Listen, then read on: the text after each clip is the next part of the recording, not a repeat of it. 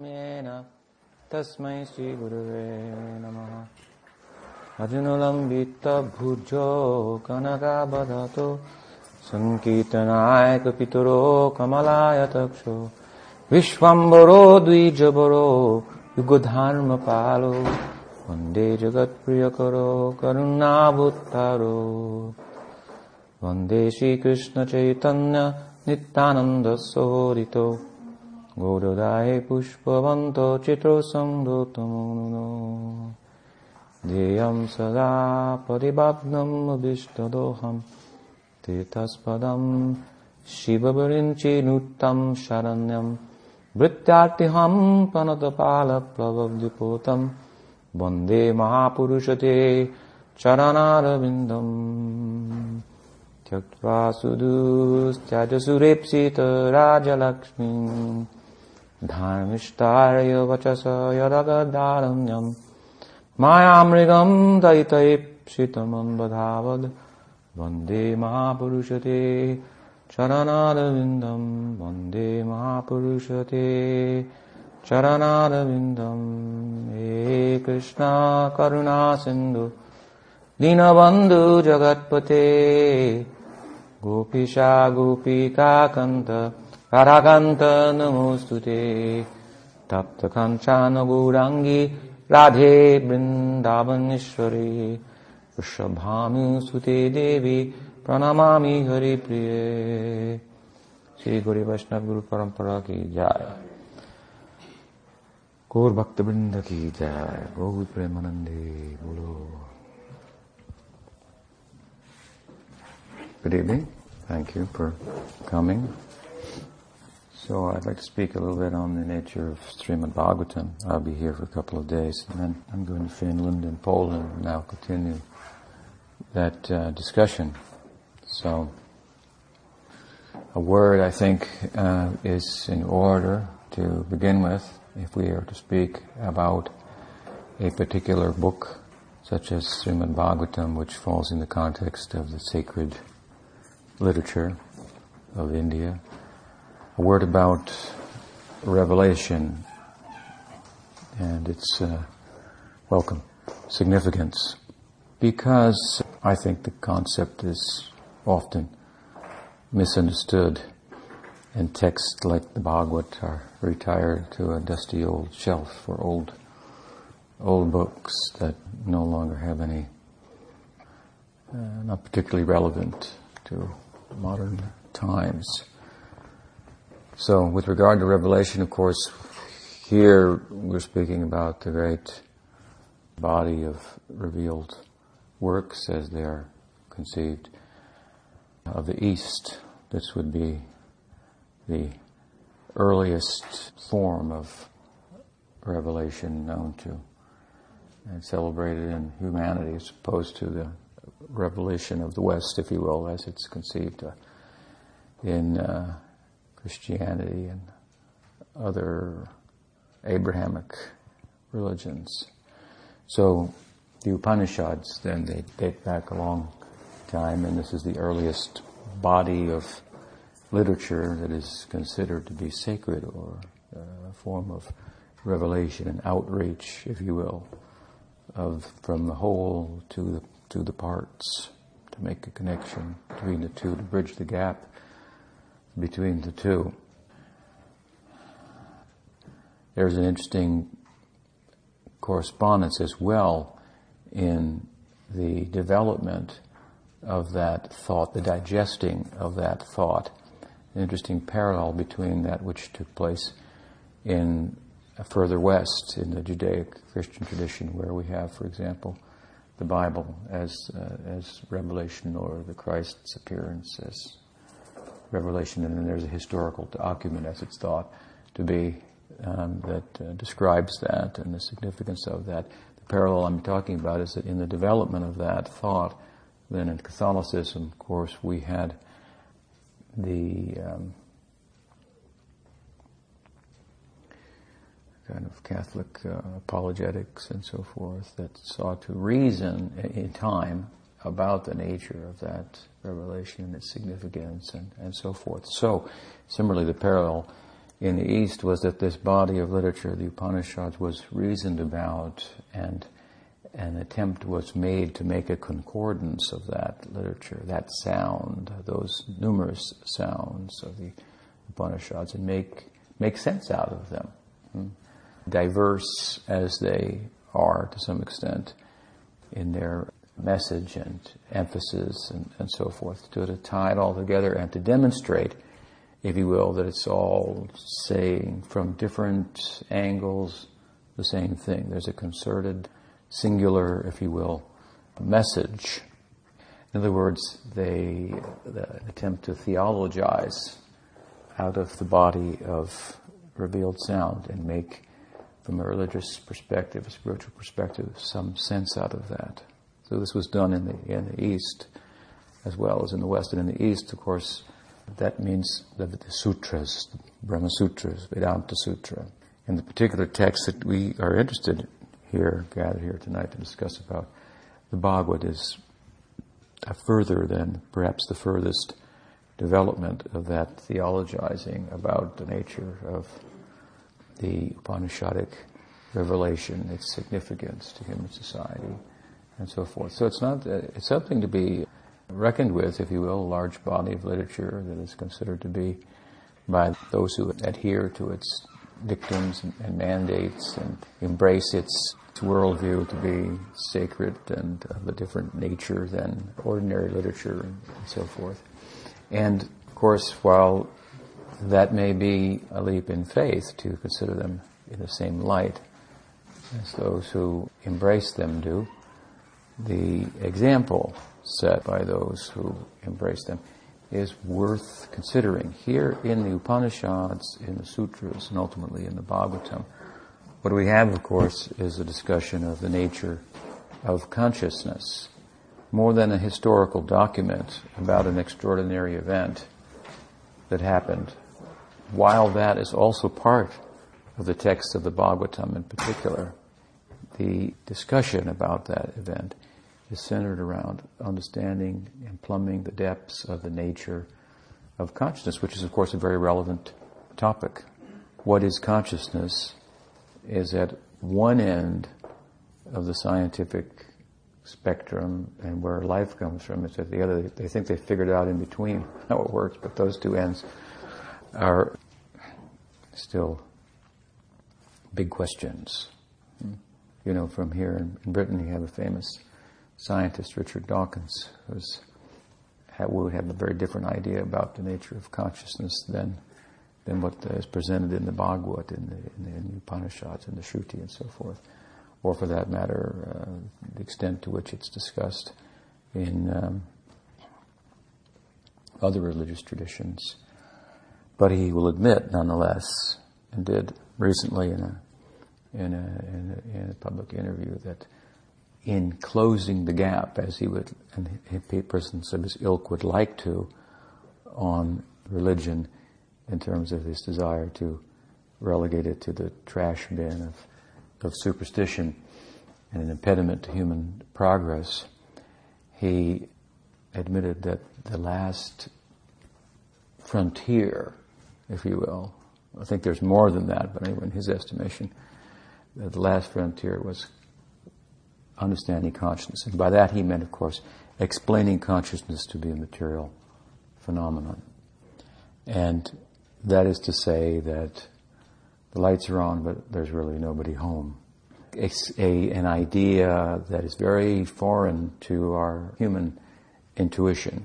And while that's acknowledged by those who would like to believe that, contrary to human intuition, there is no entity there. There's no real self that's independent of any number of neutrons and firing in the brain and so forth. So at any rate, there are different ideas about consciousness, and it's a very important topic. It's a very current topic of current interest amongst thinking people. And there are innumerable theories about it, and this is one of them. The Bhagavad, the Shruti, the Upanishads are one of them. In fact, amongst sacred texts, we find that, as I'm saying, the subject of consciousness really comes to the fore in these sacred texts of the Hindus. And it's worth pointing out that if the scientific-minded turn anywhere outside of their own circles, and have in recent decades, to consider the question of the nature of consciousness, if anywhere, they have turned to the East, to the Bhagavad, to the Upanishads, to Hinduism, to its offshoot, as it may be thought, Buddhism, and so forth. And so, this is the subject, consciousness. It's a relevant subject. And it's us, is the idea. It's us. It's us whether it's an ontological reality that's independent of matter, as we would like to think, as the sacred texts tell us, or it's us if it's simply neutrons firing for all intents and purposes, because that's how we act. We may say, from a scientific, empirically based, as it's thought, conjecture, that there's no entity there and there's no will, but we don't act like that.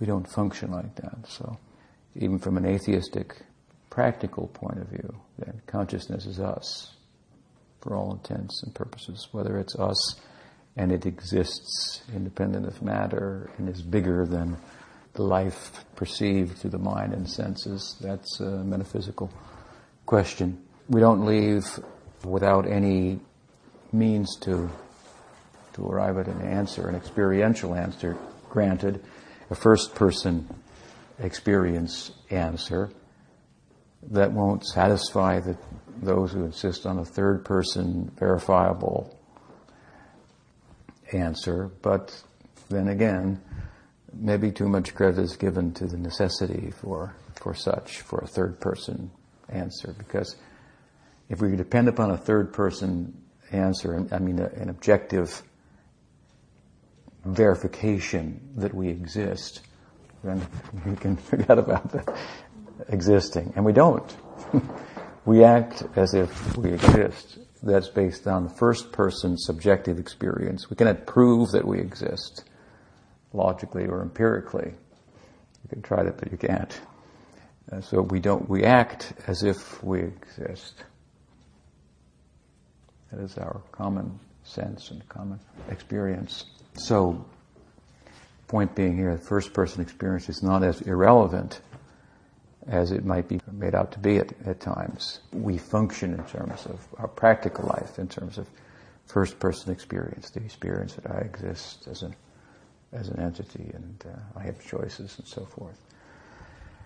So, we offer, anyway, the Bhagavad, the Shruti, the Upanishad, they offer a means by which one's intuitive sense about self, about life, for that matter, being more than what meets the eye, a sense that arises, the Shruti will tell us, in human consciousness, for good reason, a means by which that sense can be honed, that intuitive kind of vague sense, but nonetheless powerful sense that enables us to function as we do, that it can be verified. And the extent, indeed, to which we exist can be confirmed to the point that fear no longer exists, which is so all-pervasive in human society. We sense that we exist, but we don't have a means to know the extent to which we exist, or we do, but we don't apply ourselves in relation to that means, the Shruti would say. And therefore we exist, but we fear that we might not exist. We live with the threat, it appears, of non-existence based on our sense of self, which is real but distorted nonetheless. So, at any rate, point is here, first point, that these texts about consciousness are important, they're relevant, they're old, that's a fact, but they're not something that's been disproved by any means, and there are examples of those who apply themselves in relation to the means to experience and realize their theory Such persons exist, and they're persons worth listening to. They have, after all, theoretically stated that consciousness is independent of matter, and they have proceeded then to demonstrate that by, as far as possible, if you will, while embodied, separating themselves from matter. If I separate myself from going to the movies, some people think, how could you live? Or from watching television. Some people say, how could you live without? Or the news. How could you live? Some people will think like that. If you separate yourself from family life, people will think, what does it mean? You're weird. What is the meaning of your life? What kind of life is that? It's a half a life. You have no wife, you have no husband, you have no children. People will think like that also. And as you go up the scale, if you're living in a cave and you eat only what people bring to you, if they bring to you, people will think, how does he live there? How does she live there? How is it possible? So these are, in a crude and a simple way, examples, my point is, of what the means to demonstrate the theory that consciousness is different from matter, what the means is about, yoga, Vedanta. And so this is about separating ourselves from matter. Gradually, as conviction and experience grows within us, by doing so. And we do so in relation to a theoretical, if you will, source of consciousness that's more alive, if you will, than ourselves. The idea being of revelation, again, that if we want to know the whole, if the part wants to know the whole, it's dependent upon the whole to reveal itself to the part. If the finite wants to know the infinite, how will it be possible? To know means to control. Oh, I know that. I'm above that, it means. I've grasped it. So how will the finite know the infinite? Let's see, mathematically it's not possible. But if we probe a little deeper, then we can answer the question theologically that if the infinite chooses to reveal itself to the finite, then the impossible becomes possible. So we're dealing here with something, with an idea of going beyond the possibilities that the finite conception of life forces us to live within. And whether we acknowledge it or not, we struggle with that. We struggle with having to live within the confines, within a world, if you will, where impossible is a word in the dictionary that we have to reckon with regularly. We sense that all things are possible, but our experience is that to some extent that's not the case. But why do we, the Shruti will tell us, why do we sense that all things are possible in human life?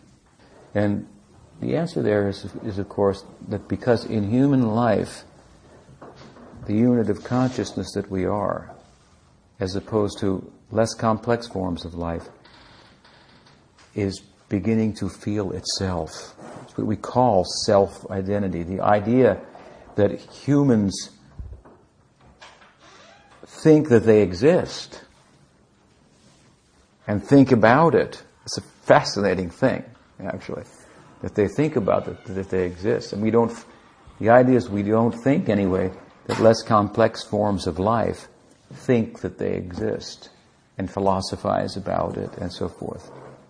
Their thinking goes as far as to meet the basic necessities.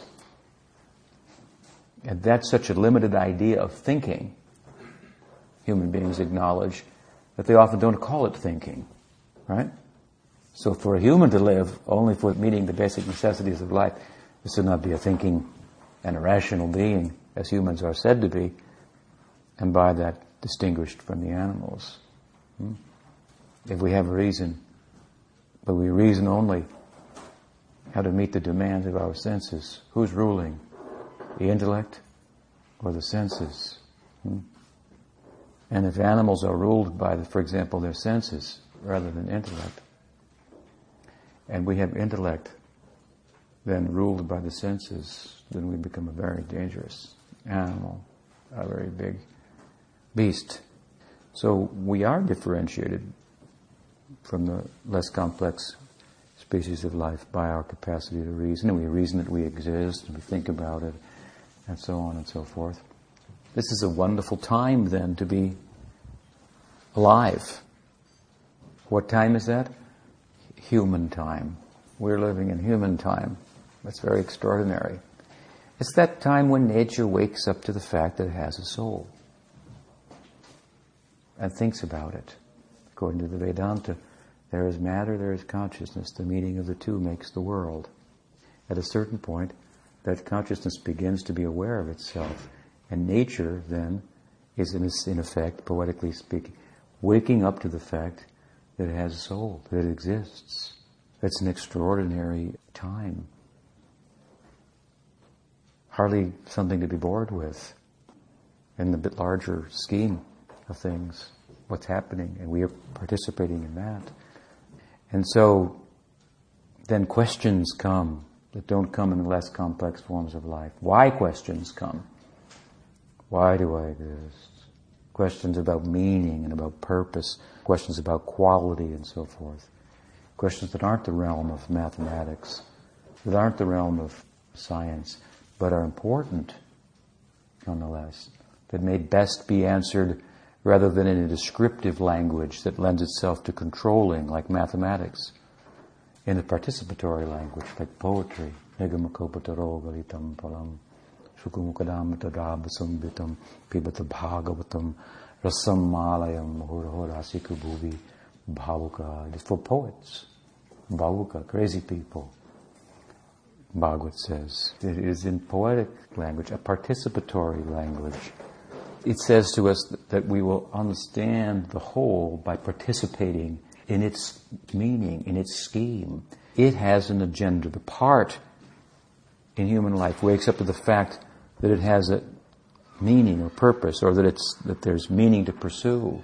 Even if you arrive at what I would call the erroneous conclusion that there is no meaning, you've arrived at that by searching for meaning, isn't it? This is the meaning you've come to.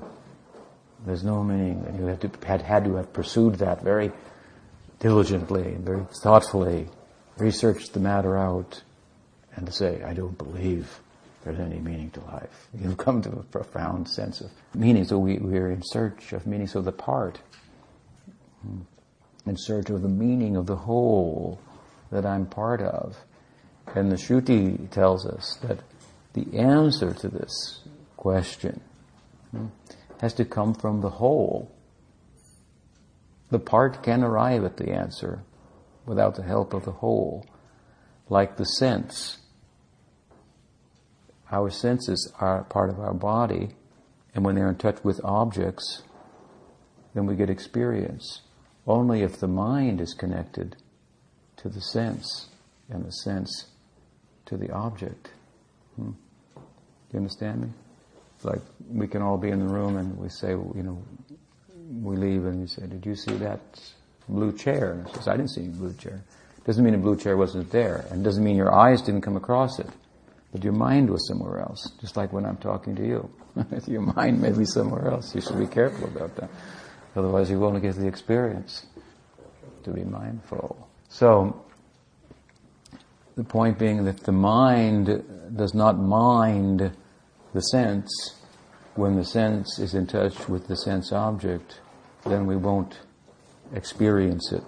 We, the experiencer consciousness, experience the world through the medium of the mind, which is also material, but it's a subtle kind of matter. It's more like consciousness and serves then as a medium through which these two communicate, consciousness and matter, and make up the world of our everyday interaction and so forth. So, the idea is, with regard to revelation, is that the whole must speak to the part. If the part is to know the whole, if the infinite, out of its infinite capacity, chooses to reveal itself to the finite, then the finite can know. And the idea, of course, here is that I'm alive, and so I'm the part, the whole is alive. If we are to approach life in a poetic sense, as I say, in a participatory sense, with the, let's say, the premise that the universe is alive, the whole, if you will, is alive, then if we approach on that premise, then if it is, there's a chance it may speak to us. If it's not, that's another thing, but you'll never know without that kind of approach. And so the rishis have approached with that idea in mind, and they've gotten answers. They've heard, that is what we call Shruti. That is called revelation. They approached life and the whole as if it were alive and greater than themselves, with the idea to participate in its meaning, as the part should participate in the meaning of the whole, because thereby its meaning and full utility will be realized.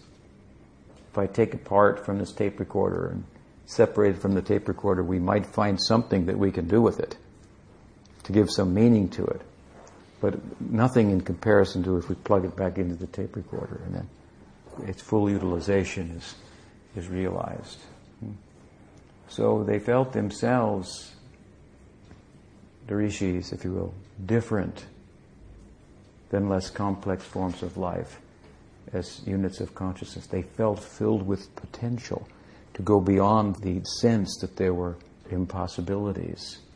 Why? The theory is because as consciousness moves from less complex forms of life into the most complex form of life, for example, the human life, it's more exposed to itself, it's more uncovered. And the sense that there's no impossibilities for it, comes more to the fore. I mean, to give you an example, birds don't think, why can't I go to the bottom of the ocean like those fish? They found some fish, mammals actually, at the bottom of the ocean somewhere off the coast of Australia. Did you read about it? These species have never been seen before. They live like, I don't know, some miles down beneath the surface. And they were able to put cameras and take some pictures. Anyway, they're fish or mammals of some kind. They live underwater. They don't think, why can't I fly up in the sky? Why do we think like that? We think, and we have gone there with cameras, to the bottom of the ocean, kind of, in a suit or something. And then we go in the sky and fly like a bird. Why do we want to do things that all species of life can do when each species is kind of limited to one lives in the water, one lives in the sky, one walks on the earth, and so forth. We want to fly, we want to swim, we want to do everything. Because the theory is, of course, that all possibilities lie in consciousness understanding itself. And that consciousness is coming to the fore, coming above the surface of matter. The practical shape it takes is thinking, reasoning, developing a sense that I exist. And what is the nature of existence? What are the possibilities? So we sense there are greater possibilities than what meets the eye. And we go to America to find them, or, that's what they used to think. The American dream, and you can be, so forth. And this is just another example of that. In the universal sense, then, as they say, we create ships and boats and whatnot to explore these all possibilities in a way that we don't quite really go there. We don't live underwater, really. We don't really live in the space. We stay in our capsule and so forth. But anyway, these are attempts. This is the self, consciousness, trying to be what it is. And of course, in a way that it will never realize, a world where impossible is not a word in the dictionary, because the way in which we're trying to do that is by conquering nature. Again, we employ the language of science and mathematics, which has its value, but which lends itself very much to controlling. And to control the whole is to repel, is repugnant to the whole, that is repulsive to the whole. For a tiny flake of negative magnetic power, or positive power, let's say. If we take a tiny magnetic positive flake and then we put it in proximity of a huge positive magnet, what will happen? The flake will be repelled, asserting itself in relation to the larger magnet is folly. It will be only repelled. But if you have the tiniest flake of a negative power, then from a distance, the flake will come so close and unite with the whole. So the finite, the limited, the part, is of negative value. I don't mean negative in a negative sense, of negative value. And when it understands itself as such and positions itself in relation to the positive, the whole, then it becomes drawn in naturally. The whole is drawn to it. It is drawn to the whole.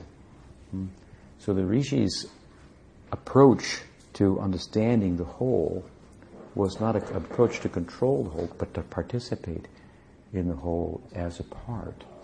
And so the whole, as they perceived it, as they experienced it, spoke to them. That is the idea of revelation. It spoke to them. The world spoke to them secrets about itself. When I say participatory, to take part in, to participate in the meaning of the whole, the part has a serving role to play in relation to the whole. We're talking about, and for that matter, what is the primary subject of poetry, the music? It is love. To fully participate means to love. It's very interesting because we fully participate with another by loving them. And they become controlled by that in a way that otherwise would not be possible. If you love someone, it is said, what? Try it. They will tell you all your secrets. And everyone has secrets, that's a problem. But if you love someone, then they won't hold anything back from you.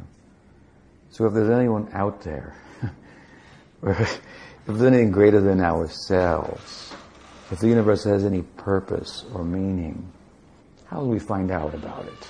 By trying to control it and conquer it and make it conform to our fragmented sense of what it means by experimenting with a small part of it here, coming up with a law, how it must be everywhere. This is repulsive to the whole.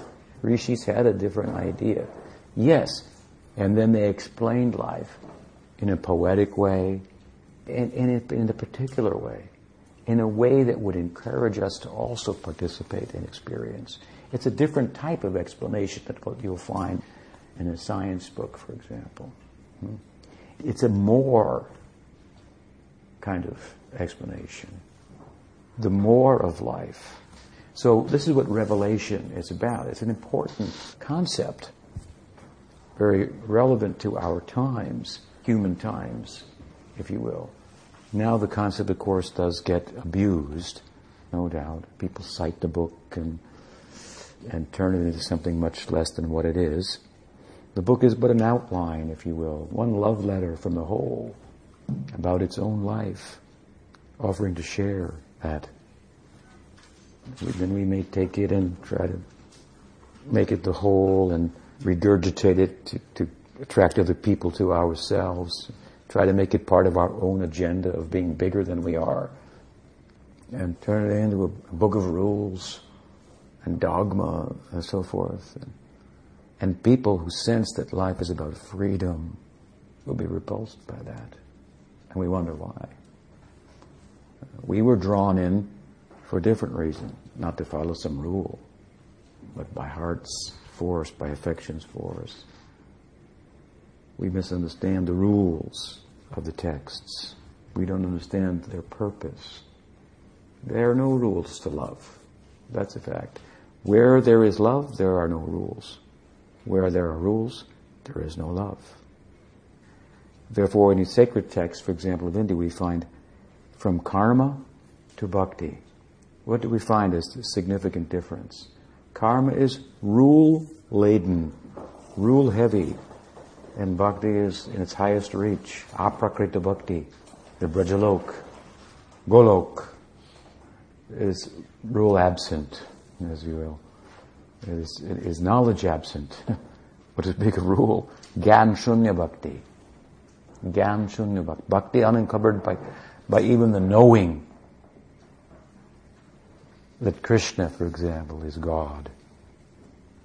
That's a burden that gets in the way of the heart's exchange, that creates a difference between objective love and love.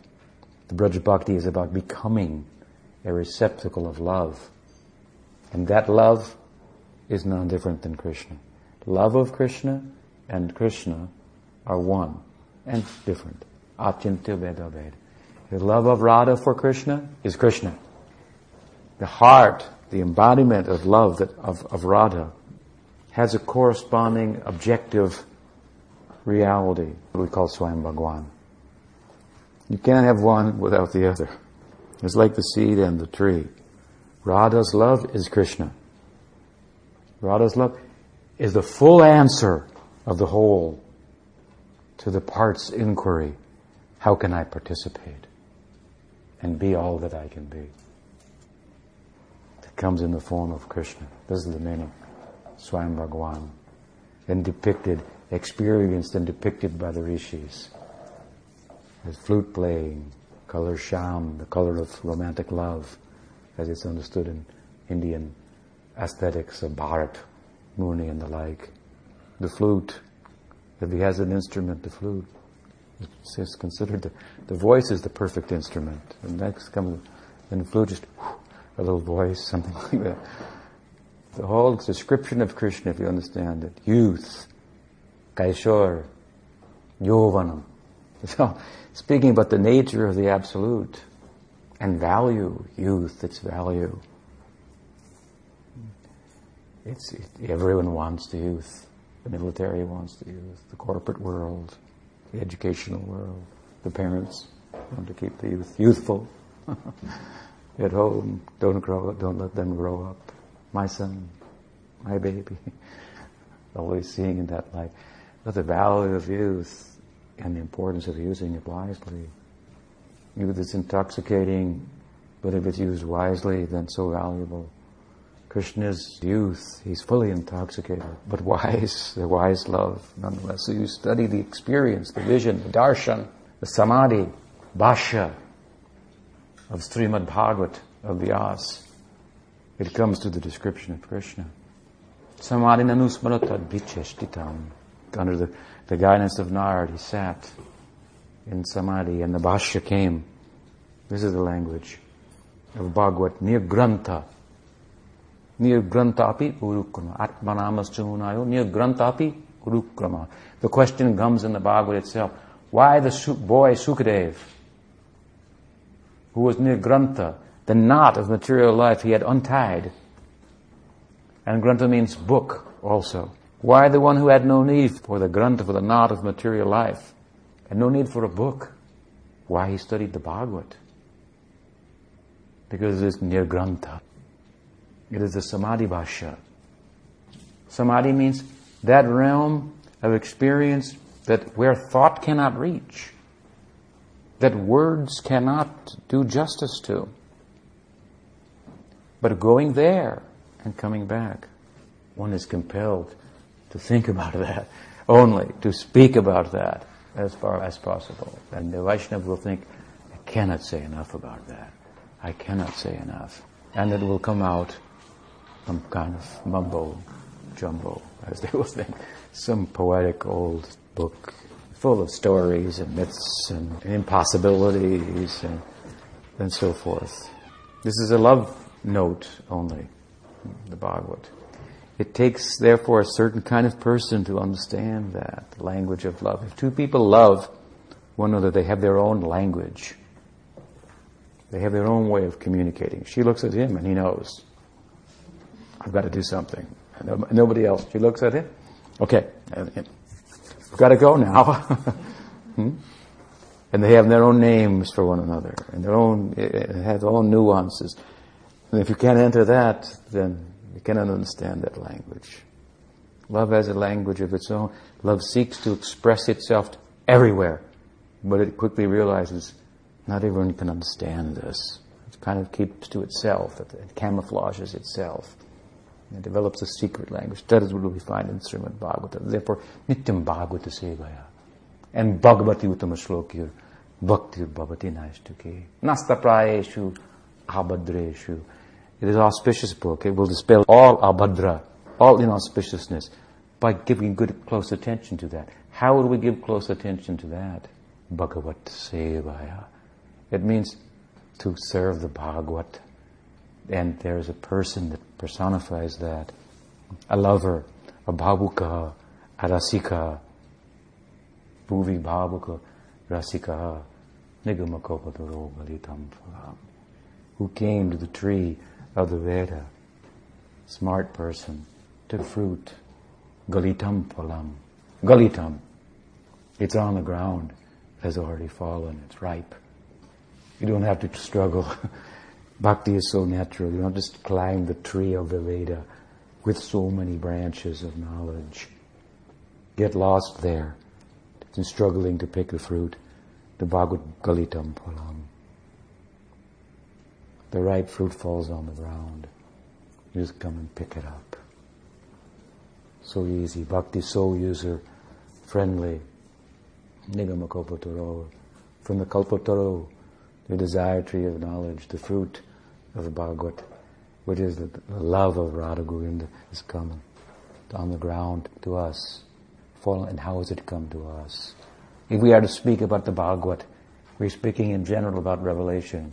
If we are going to the Upanishad, and as I said, this Eastern revelation and the theologizing about that in the form of the sutras, we ultimately come to the Bhagavat, the last work, the mature work of Vyasa, his Samadhi Bhashya. If we are to speak in some detail, in the direction that we're going about the Bhagavat per se, we'll have to stop for a moment and preface that. With what? With what Chaitanya Mahaprabhu has said about the Bhagavat. The very name, Chaitanya, means consciousness. And his name was Krishna Chaitanya. Krishna Chaitanya. Krishna Chaitanya means plumbing the depths of consciousness to understand the consciousness of consciousness. Shankar wanted to understand consciousness, but he only went so far in his explanation. He talked about pure subjectivity, kind of a Berkeleyan idea. Pure subjectivity, the object of world had no existence for him. Not a very satisfying explanation for those who live in the objective world, that it doesn't exist. Ramanuja sought to modify that and say, what is the meaning of a subjective existence with no object? Giving more meaning to the world. But Chaitanya Mahaprabhu and his followers, following those leads, giant speakers, if you will, on the Eastern horizon, about it's such an important subject as we're discussing, the nature of consciousness, sought to go further, to plumb the depths of that. They wanted to understand the consciousness of consciousness. Krishna Chaitanya means that.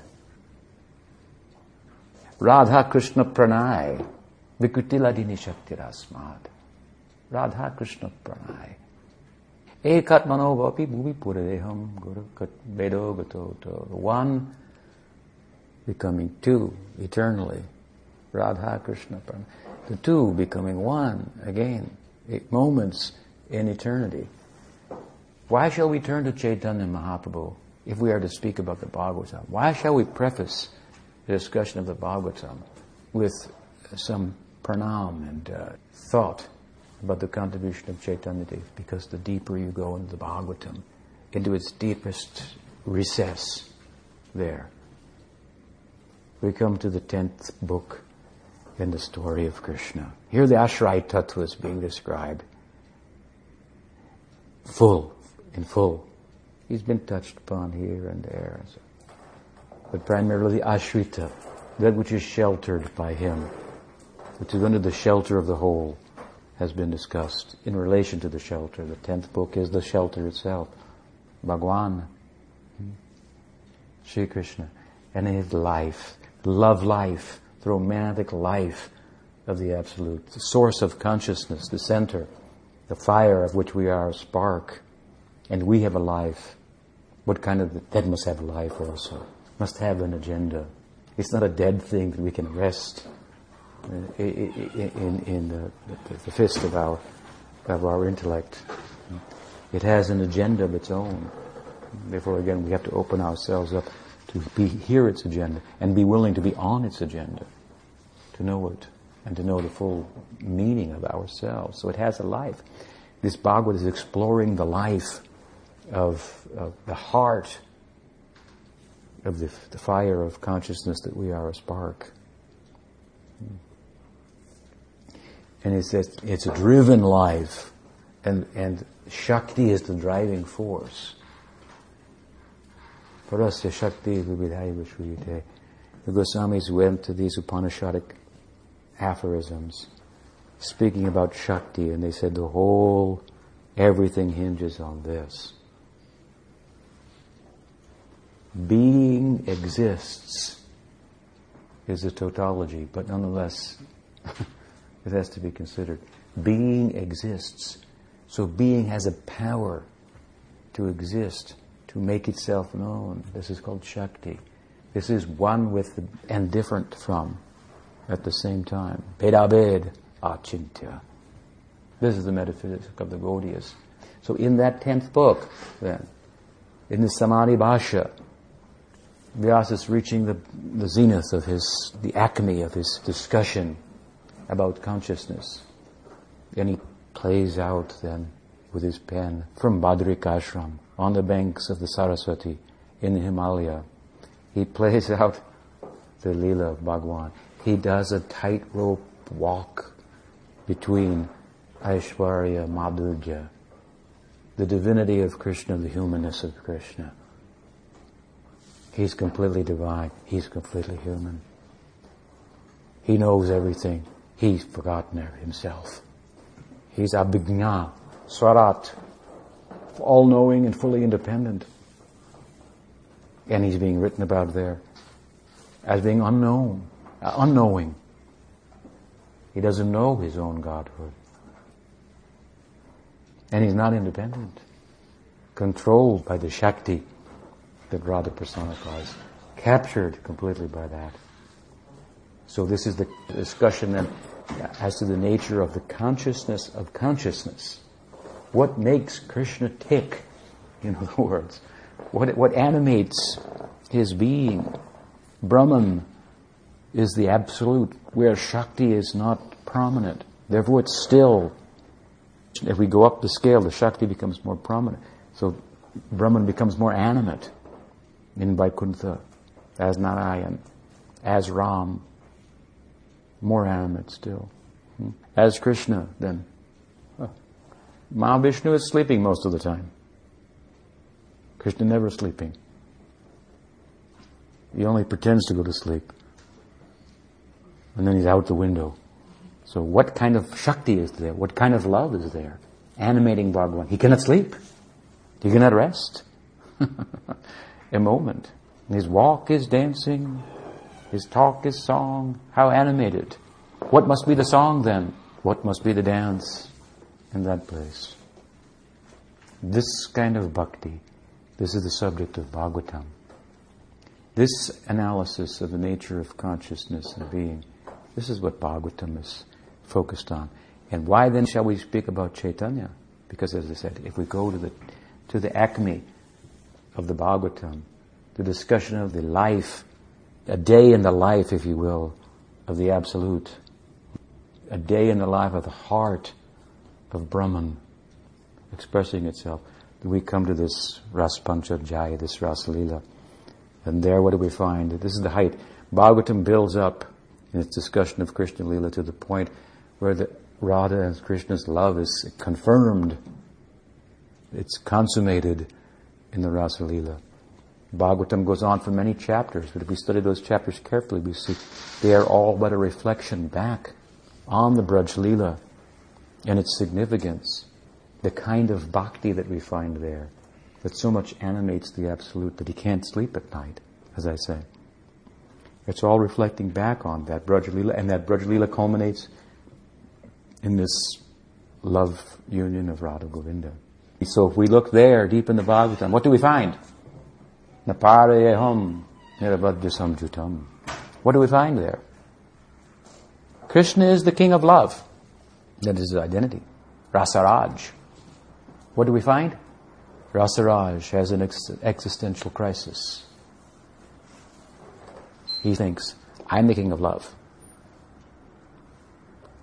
But here I see, in the person of Radha, a love that exceeds anything in my experience. Am I the king of love? This is a love I don't have control of, I don't have experience of. It's greater than me. I've said that Jetatamam prapadyante tam sataiva bhajamiham mama bhartmanamartante manusya partha sarvas. I've said, as people approach me, I will reciprocate accordingly. I'm in trouble here. I cannot reciprocate in proportion to the measure of the love that I see embodied in her. What to do? This is a crisis for Bhagavan, an existential crisis. That crisis, this is the heart, the zenith of the Bhagavad. And what is the answer to that? That is Krishna Chaitanya. That is the birth of Chaitanya Mahaprabhu. He is born in the Bhagavatam. This is the Janma of Sachinandana. In the heart of the Bhagavatam. This is the genesis. This is the eternal source, if you will. This is therefore not an ordinary birth. Sachinandana Gaurhari. So that birth on earth, that is to tell us about the heart of Bhagavatam. So if we are to discuss Bhagavatam, how can we avoid discussing Chaitanya Mahaprabhu?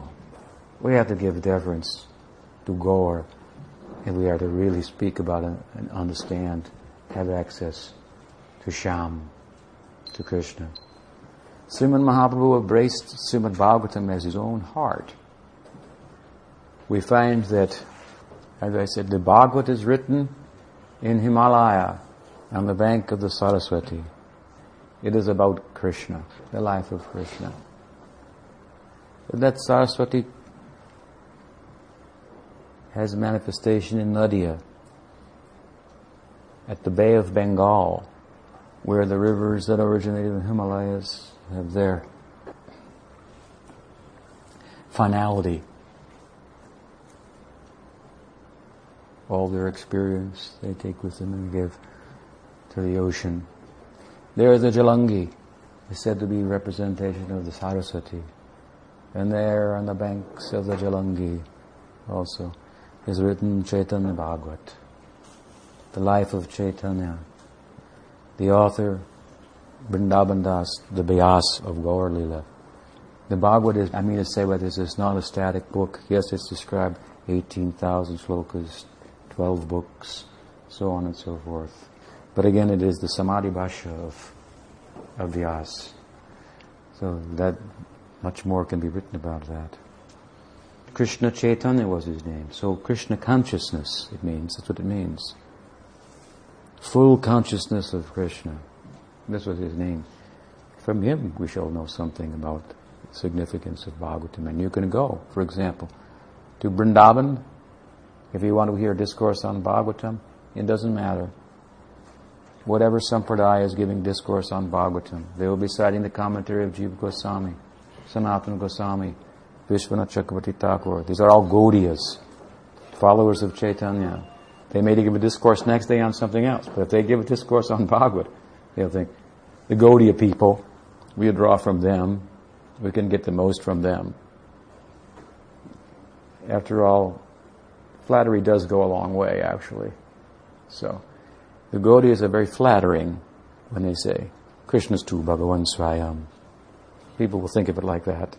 It's true, not mere flattery, but people will think it's a little over the top. Krishna's tu Bhagavan Swayam. Narayan comes from Krishna? They'll think. Of course, we can support that well. But in another sense, to know him is to love him. It's a statement of love. Krishna is everything. All you can find in Narayan is found in Krishna. In other words, nobody glorifies Krishna. Nobody says more flattering things about Krishna than the Gaudiya people. Because they know him. Because they love him, they say those things. They have an interpretation of the text that's saturated with their sentiment, their love. And as I said before, if you love someone, then they'll tell you all their secrets. All the secrets of the Bhagavad are coming from Gaudiya Sampradaya. And what is Bhagavad in the world of revelation? If revelation is important, as we've talked about in the greater scheme of things, we have the Western revelation of the Christ in the Bible and Quran and such things, and Old and New Testament. And we have the Upanishads, centered on consciousness, as I said, not merely historical documents. Even to the extent they are historical documents, they are a history of the life of the Absolute that's beyond time and space. You cannot go and demonstrate that Krishna appeared 5,000 years ago and stood here and walked the air and so forth. And Christians are fond of making the idea Christ is a historical event in human society that's happened. Therefore it has meaning. We say it may not have happened in human society, it still has meaning. What about that? It happened in human society, it didn't happen in human society. How is it? Because it is governed by the Swarup Shakti, his appearance. Therefore janma karma chame divyam evam yoveti tattva chatvadeham punar janmanaiti mameti. So Arjuna, if you understand it, then you understand what is the world within the confines of birth and death. This event chronicled in the Bhagavatam is another history altogether, not of this world, but of relevance to the world, of significance to the world. So Chaitanya, his sect, we'll turn there to understand Bhagavat and what is Bhagavat, as I say, in the larger scheme of revelation. Oh, well, you decide, what are the Upanishads compared to the Bible? You make a thoughtful examination. Everything has its value, no doubt, but everything is not equal either. In the Upanishads we find such nice explanation of consciousness and a means for experiencing that explanation. So relevant, isn't it, to the times in which we live, as I say, human times, and the need to understand consciousness, as Dawkins put it, the last gap to bridge, to demonstrate that there's nothing but matter. How far are they from doing that? I heard another professor of science of mind, study of consciousness, secular school of thought, explaining, he said that I think that the way that science is going, the rate at which science is developing, within 1,000 years we will be able to explain consciousness perfectly. Now you please try to consider the rate at which science is developing. For a couple hundred years it developed at a certain rate. Now it's developing exponentially, isn't it? So 10 years of scientific development is like 100 years of scientific development in the past. There's so much more insight about, so much more understanding of nature and so forth. Take 1,000 years of that. It means what he was really saying without realizing it is we know nothing about consciousness. His guess is that in 1,000 years of scientific study we'll be able to understand it. It means you don't know anything about it. So many theories, they are all conjectures. Honest people will admit as such. They may have some empiric basis, but they fly in the face of our experience. So anyway, consciousness, as I say, it's a relevant topic. It's important. This is the subject of this Upanishads. Then to go deeper within that, as I say, we come to the Bhagavatam, the crown jewel, Grantaraj, where the depths of consciousness are plumbed more deeply than anyone has done to this date. That is Bhagavatam. This the Gaudiya people are centered on, our sect. And Sri Chaitanya, he embraced the Bhagavad like his own heart. All of the books of the Gaudiyas in their sect, all are different explanations of the Bhagavatam in one way or another. That's what they are. We explain the Gita in light of the Bhagavatam. Any Upanishad, any Purana, this is the hub where the wheel of revelation moves around. Chaitanya Mahaprabhu has shown great deference to Bhagavatam. The teaching to Sanatana we find in Chaitanya Charitamrita. he said, all based on the Bhagavatam. The teaching to Sri Rupa, all based on the Bhagavatam. To the scholar Sarvabhauma, he highlighted the Bhagavat. This should be understood at the expense even of understanding any other book, and there will be no loss. So deference to Chaitanya Mahaprabhu and his followers, that is most appropriate in any discussion of Srimad Bhagavatam. We offer our respect to him, Sri Chaitanya Dev. And in our next talk, we'll say something more about the Bhagavad itself. Any questions? Grantaraj Srimad Bhagavata ki jai. Any comments? Any help? You are to participate, as I said, in all. Bodhayanta parasparam tashanti cha ramanti cha. Yes? What's spiritual body look like? Not a spiritual body. Is it just a youthful version of where I am right now, or is it something different? Good question. Interesting. You have to think a little bit, what is your body made out of now? Constituted of matter. And so that form, in one sense, is your cell and your sentence. At the same time, in Gaudiya tradition, then when we enter the stream of the flow of bhakti coming through the parampara, we become a card-carrying member. We receive the Divya Gyan Diksha from the Guru. Then we live in this body within certain parameters. Our body is a product of karma, and karma is our debt that we owe. And our debt is overwhelming. It's like if you have credit cards, but you max out the credit card, then you only have, your life constitutes working to pay your debts. You don't have the freedom to go to the movies. You have to give all the money to pay the Visa card. So our karmic situation is something like that. We're in debt over our head. So we don't have a life of our own. We're almost living a deterministic life. Free will is so much infringed upon by the choices that we've made that practically we have no choice. This is the karmic reality. Even while we're thinking, we have so many choices to make. They're so much informed by choices we've already made.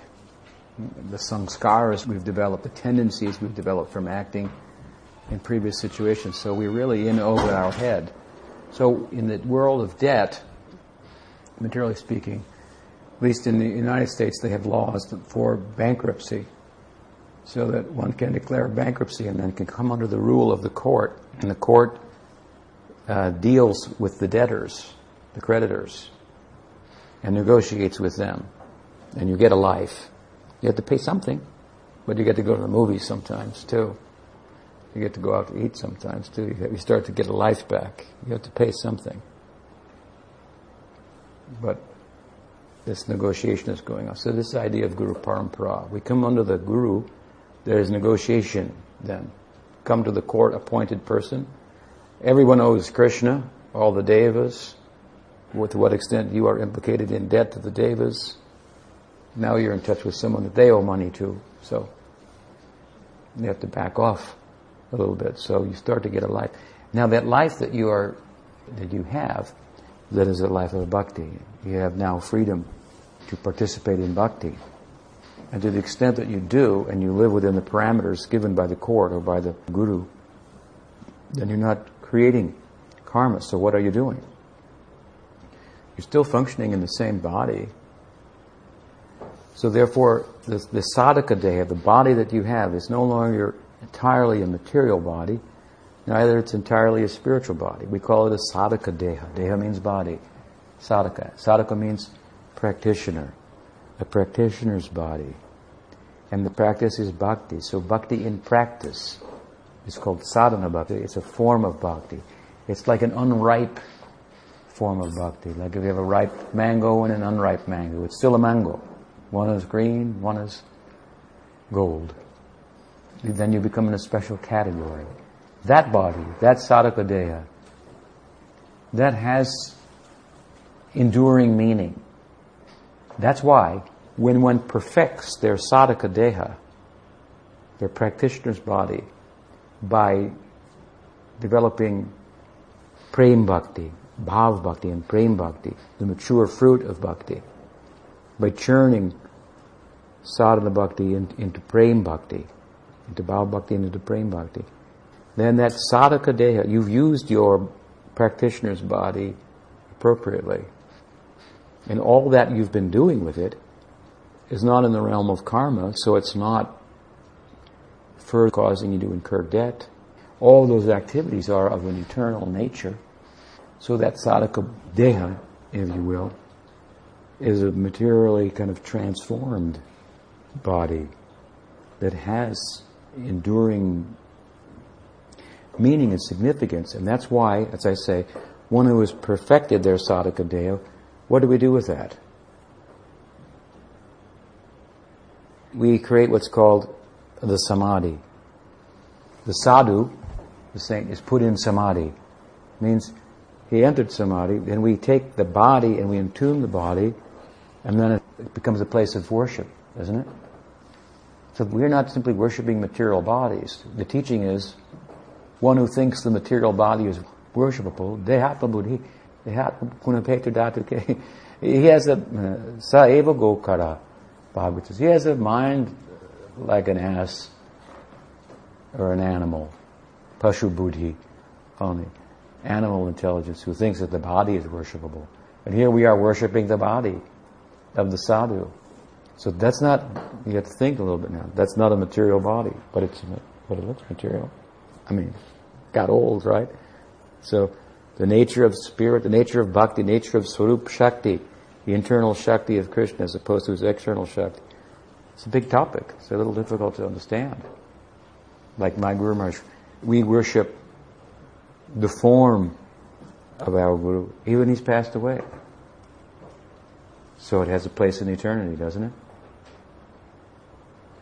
Somehow it's existing eternally.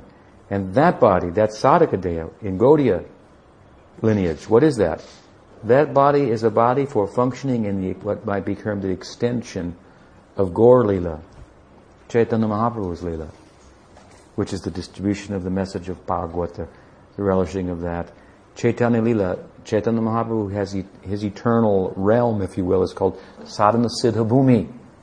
Bhumi, the land where there are many siddhas acting like sadhakas. Chaitanya Mahaprabhu was performing kirtan, worshipping Radha and Govinda, and so forth. They're all at the house of Srivas doing kirtan. They're all siddhas, but they're acting like sadhakas. Such is the nature of the realm. So that perfected sadhaka deha has a place in Gaur Lila. So in some life, you get a sadguru and you perfect your own sadhaka deha. That body will have eternal currency in Gaur Lila, like a youthful form of that. Something like that. Just like the body of Rup Sanatana Goswami. It's represented there in Gaur Lila, like young Brahmin boys. So that possibility is there. But that is one thing. Then there's the internal Siddha Deha. Also the body that develops in the course of practice. It's not a result of the practice, because it's also eternally existing. It's not a product in time. So there's an internal body. As you perfect your body for participating in Gaur Lila, what is Gaur Lila but participation in Krishna Lila? You cannot separate Gaur from Krishna. That's not possible. So in Gaur Lila, there's only consciousness of Krishna. So Mahaprabhu is chanting and going into Krishna Lila and coming back out and going. So you have to have a body for that, for Krishna Lila. Now, that is called, there's the perfected sadhaka deha, and then there is the siddha deha. Siddha deha means, in the course of one sadhana, one who will develop an affinity for Krishna in a particular way, like to like Krishna as a friend, or as a lover, a gopa, a gopi. You understand? We'll develop an affinity for that. Usually relative to the guru whom you are initiated by. Generally, not always, but generally we will imbibe this same bhava.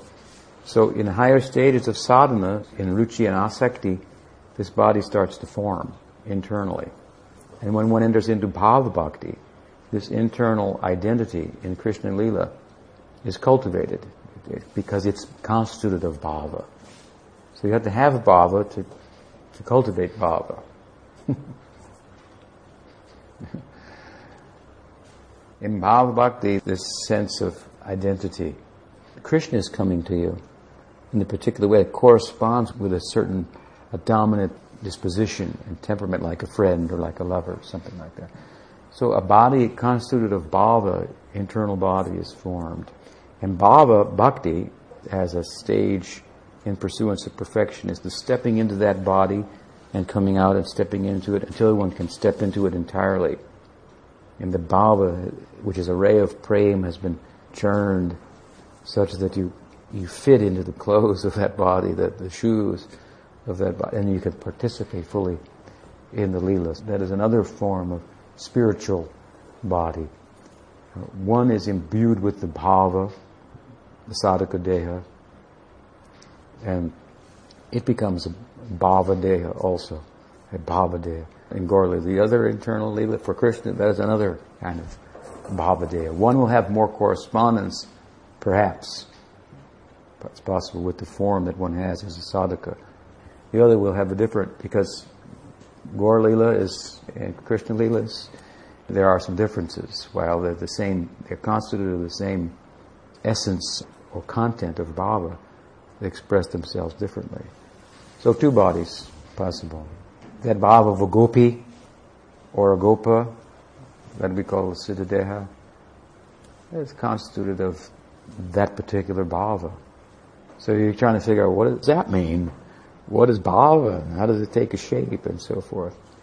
Well, it's something like this. If consciousness expresses itself in relation to matter, matter will take a shape around it, right? That's what we've got. We've expressed ourselves in relation to matter, and matter has taken a form, so to speak. When consciousness turns onto itself rather than onto matter, the result will also be a form, a shape. It has a shape in order to express itself. Art requires a pen and a canvas in order to express itself and to be meaningful. So, a bhava deha. Does that help? Kind of. It's a big topic. Keep chanting. I think because I've just been meditating recently on the concept of that I have a tiny but most powerful body inside me, which is the soul, the spiritual body, the conditioned soul. And I think, well, what does it look like? Does it cry? Is it suffering? Uh-huh. I mean, it's in a cage, it's in the heart. Yeah, it's a little complicated, but the self is really chitkana. It's a particle of consciousness. So unto itself, if matter is removed, the covering of matter, then it exists eternally. It can experience Brahmananda, the bliss of Brahman, and Brahmagyan, the knowledge of Brahman. But bhakti is a gift, actually. So if you uncover the soul from matter, you have Sat, Chit, you have Ananda, in a very small form, but you don't have Sandini, Samvit, Hladini, which is super existent Sandini, Samvit, super knowledge, and Hladini, kind of super bliss that governs the realm of Krishna Lila. So to ascend there requires the ingress into the self of Swarup Shakti. This comes through Guru Parampara, and Bhakti is constituted of Swarup Shakti. So when we avail ourselves to Bhakti, when we take advantage of Bhakti's generosity and so forth, then that possibility of participating in that Leela takes place. Otherwise, the Atma, without Bhakti, without Bhava, it's more or less a witness. It's more or less a witness. It's pretty sober. It's blissful only in that it's witnessing the fact that it's not part of the nightmare of material life. When it's awake, it witnesses, I'm not part of that nightmare. Whew, that's blissful. It's a relief. But with the ingress of bhakti, then it can dance. Yes, and it can cry, and so many things. all possible. Then it has a full life. It's no longer a witness, sitting still. It becomes animated. Just like Bhagwan becomes animated, as we said, by his Shakti. Another question?